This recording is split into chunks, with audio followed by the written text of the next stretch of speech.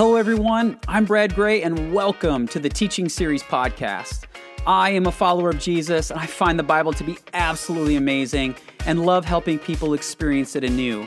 Because in my 12 plus years of teaching the Bible professionally, I've learned that most of us have never been taught how to engage the Bible the way it was intended in its original context, and we are missing out on so much. Because when the biblical text is set in its context, it becomes more relevant, compelling, and transformational than we ever imagined. My desire is for all people to experience the Bible this way and to see Jesus at the center of it all. It's to this end that I created the Teaching Series, which is a weekly video series that explores some aspect of the Bible in its original context and then talks through how we can apply it well to our own context. This podcast is the audio version of those highly visual video teachings, which can be found at walkingthetext.com. So if you find an episode particularly helpful, I'd encourage you to check out the video version as well, and please feel free to rate and review this podcast. Thank you so much for listening, and let's jump into the episode.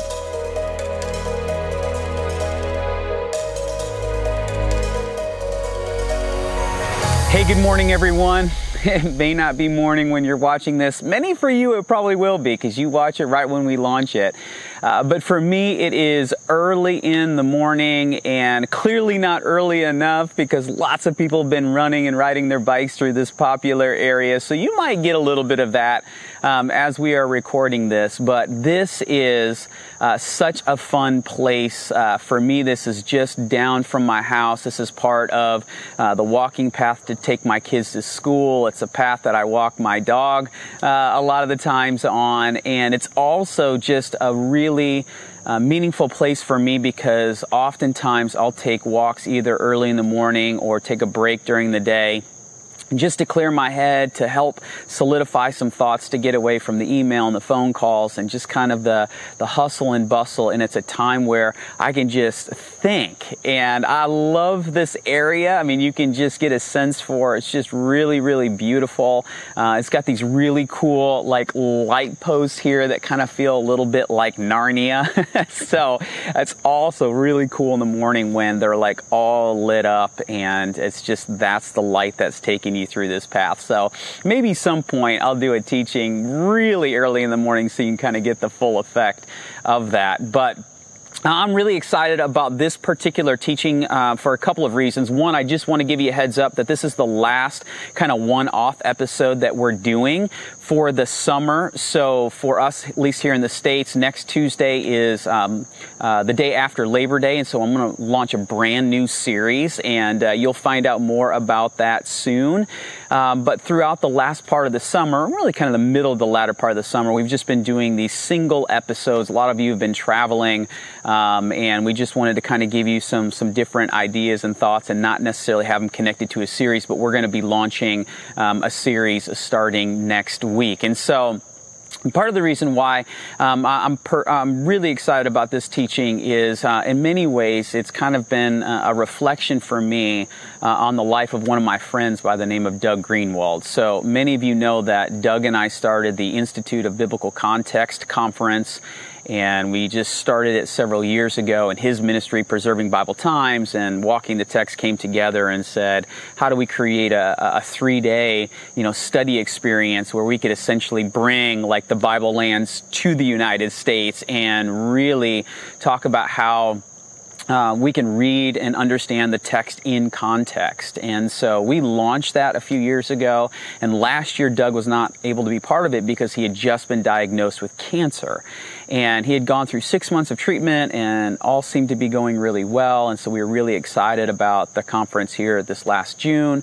And literally the day before the conference was to begin, Doug went back into the hospital and essentially never got out. Went into hospice for a little bit, but the cancer took him out. And so it's been challenging, kind of just thinking through that, and that was unexpected. And so, as I've been thinking about Doug and just, walking this path, it just dawned on me that there was one teaching in particular that really stuck out. And I remember the day that Doug and I were talking about this on the phone. He said, Brad, someone showed this to me, years ago, and it completely changed how I did what I did. And he said, Acts 1:1. And I'm like, yeah, I know Acts 1. It's in my former book, Theophilus. I wrote about everything that Jesus began to do and to teach, And this is Luke writing, and when he talks about his former book, like it's the book of Luke, so Luke writes Luke and Acts. It's one giant work. It's 2 volumes, but it's one giant work. And so Doug goes, yeah, but did you catch the ending of what Luke wrote? So in my former book, Theophilus, I wrote about all that Jesus began to do and to teach. And I was like, oh my goodness, I had never caught it before. All that Jesus began to do and to teach, the sequencing there is significant. You see, for Jesus, he did things and then he taught. Jesus was always about the experience. And so we talked about this for a little bit, and you start looking more intently at everything Jesus did, and you go, oh yeah, like he started off, gave his disciples an experience, and then out of that, he taught them.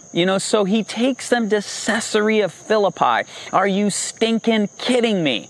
Right? And when you get to Caesarea Philippi and you understand the history and the context and the culture and all that, and then Jesus goes, hey, by the way, who do people say that I am? Who do you say that I am? And now let's talk about how I'm going to build my community. Like it was an experience, and out of that experience, Jesus taught.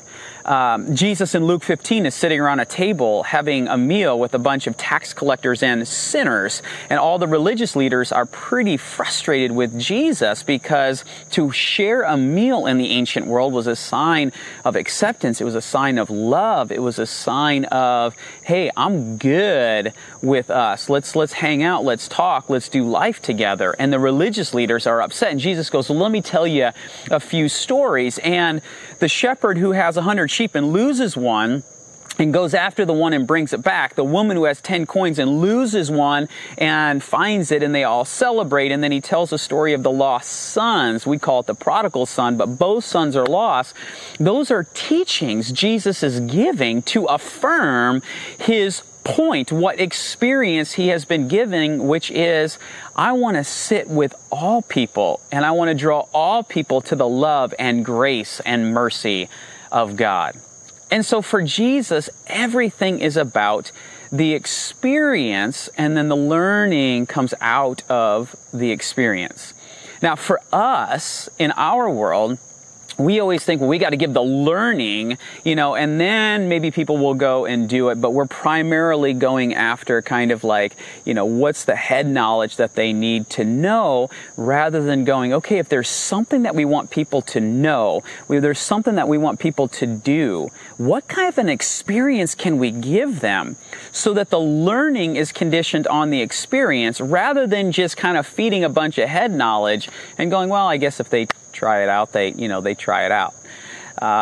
There's a really fantastic book by the name of Switch, written by 2 brothers by the name of Chip and Dan Heath. And it's a business book, but it's not just a business book. I think it's one of the most significant books that have been written just on life, because the subtitle is How Change Works, or something along the ideas of that, because the premise is that if we want to experience change in our lives, if we want to bring change to other people's lives, then we have to understand how change actually works. But we have a misunderstanding of how change actually occurs in people's lives. And so we tell them, or we try to get them to do something, but we don't understand how change actually works. And so they draw on an illustration from a guy by the name of Jonathan Haidt, who is a University of Virginia psychologist who wrote a book called The Happiness Hypothesis. And in it, he talks about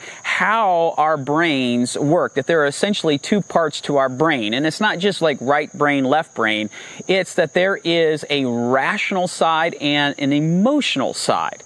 Now, we all intuitively understand that. We just use different language. We talk about the rational side being the head and the emotional side being the heart, right? But our heart doesn't think, right? It's all in our brain, and there's two facets to our brain. There is a rational side and there's an emotional side. And so Jonathan Haidt came up with this metaphor, this illustration, which is that the rational side of us, the data, the information, the logic, the reasoning, that is like a rider who is sitting on an elephant, and the elephant represents the emotional side of who we are. And what Jonathan talks about is he says, listen, when you have an elephant and then a little rider on top, like the rider can only do so much before the elephant's going to do what the elephant wants to do. And he says this is exactly how we get people to change. We think we need to cater to the rider. So we give people all of this data, all of these facts, all of this information, and we expect people to then change. But the problem is, it's the elephant that is ultimately making the decisions. It's how we feel, and out of our emotion, that's when we act. Now, it's not to say that the rider is not important. It's that the rider and the elephant have to work together.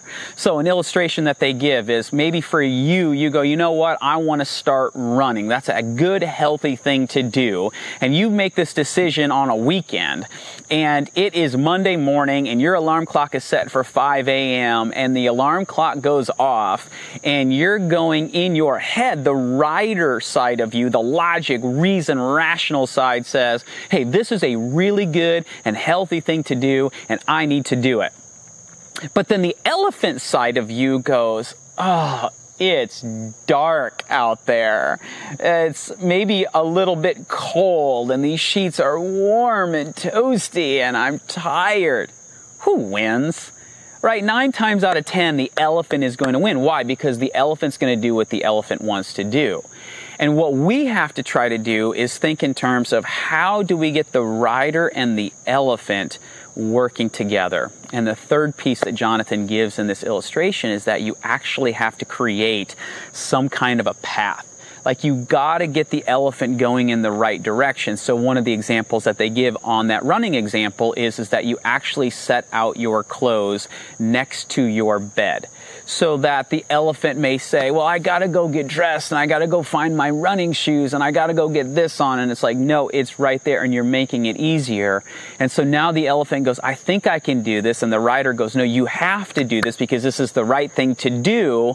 And then therefore you've created a path in order for people to have an experience. And then now everything is playing together. Friends, I would contend this is exactly what Jesus does. Is that he recognizes he could just sit there and just like pop information and give all a bunch of data and facts and reasons of why you should do this. But he's trying to get his disciples to interact with lepers. Like, I don't know about you, but I don't wake up in the morning going, I'm going to go look for a leper. Right? Or Jesus is going to say things, you've got to love your enemies. Like, Jesus is not just making this some abstract knowledge. Like, he is interacting with people who are actually against him. And he is demonstrating to his disciples what love your enemy, pray for those who persecute you, look like.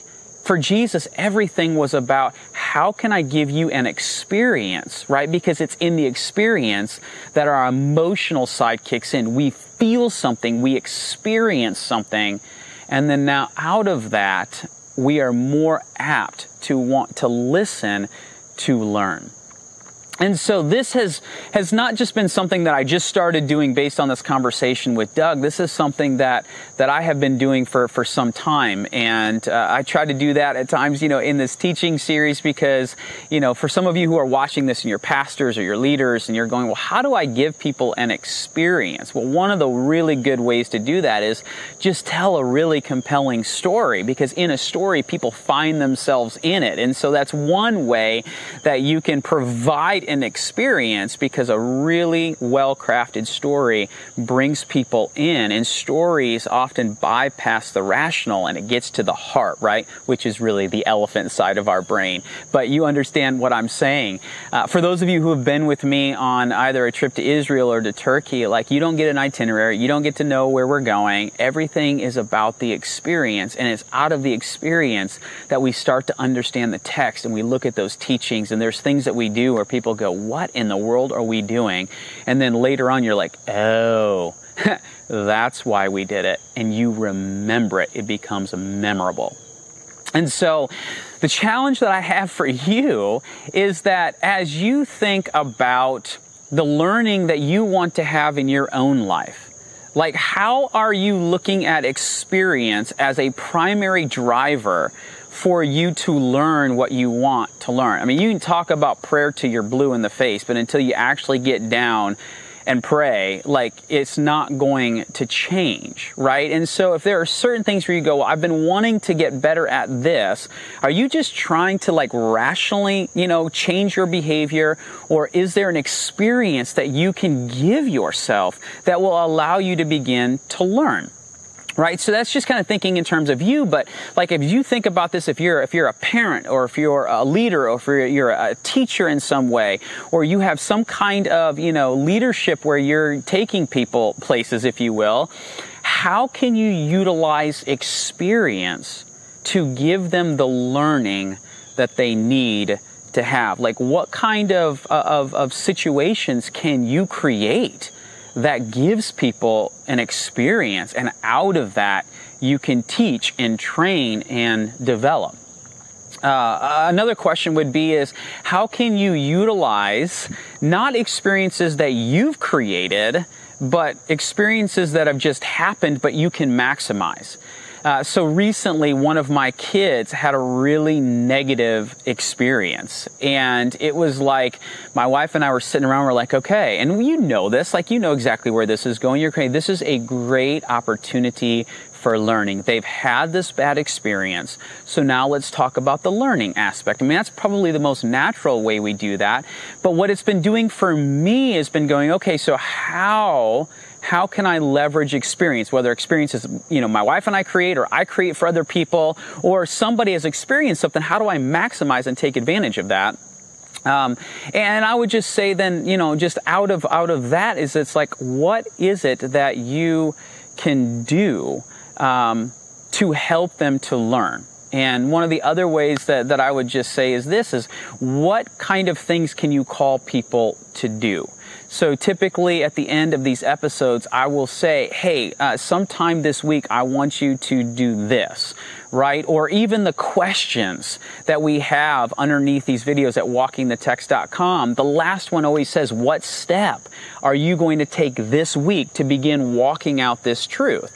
Because there are times where I'm just sharing an idea and I can't necessarily take you on an experience. I might tell a great story or show you a really cool image or something that kind of gets you feeling. And that's the point, is that we want to stir the elephant, because then the rational side kicks in as well.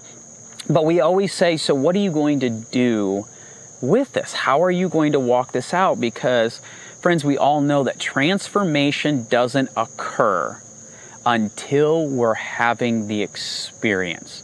Very rarely do we ever experience something just by learning something new. It's how we take that learning and apply it. And so there is this sense of learn and live and learn that are kind of working together.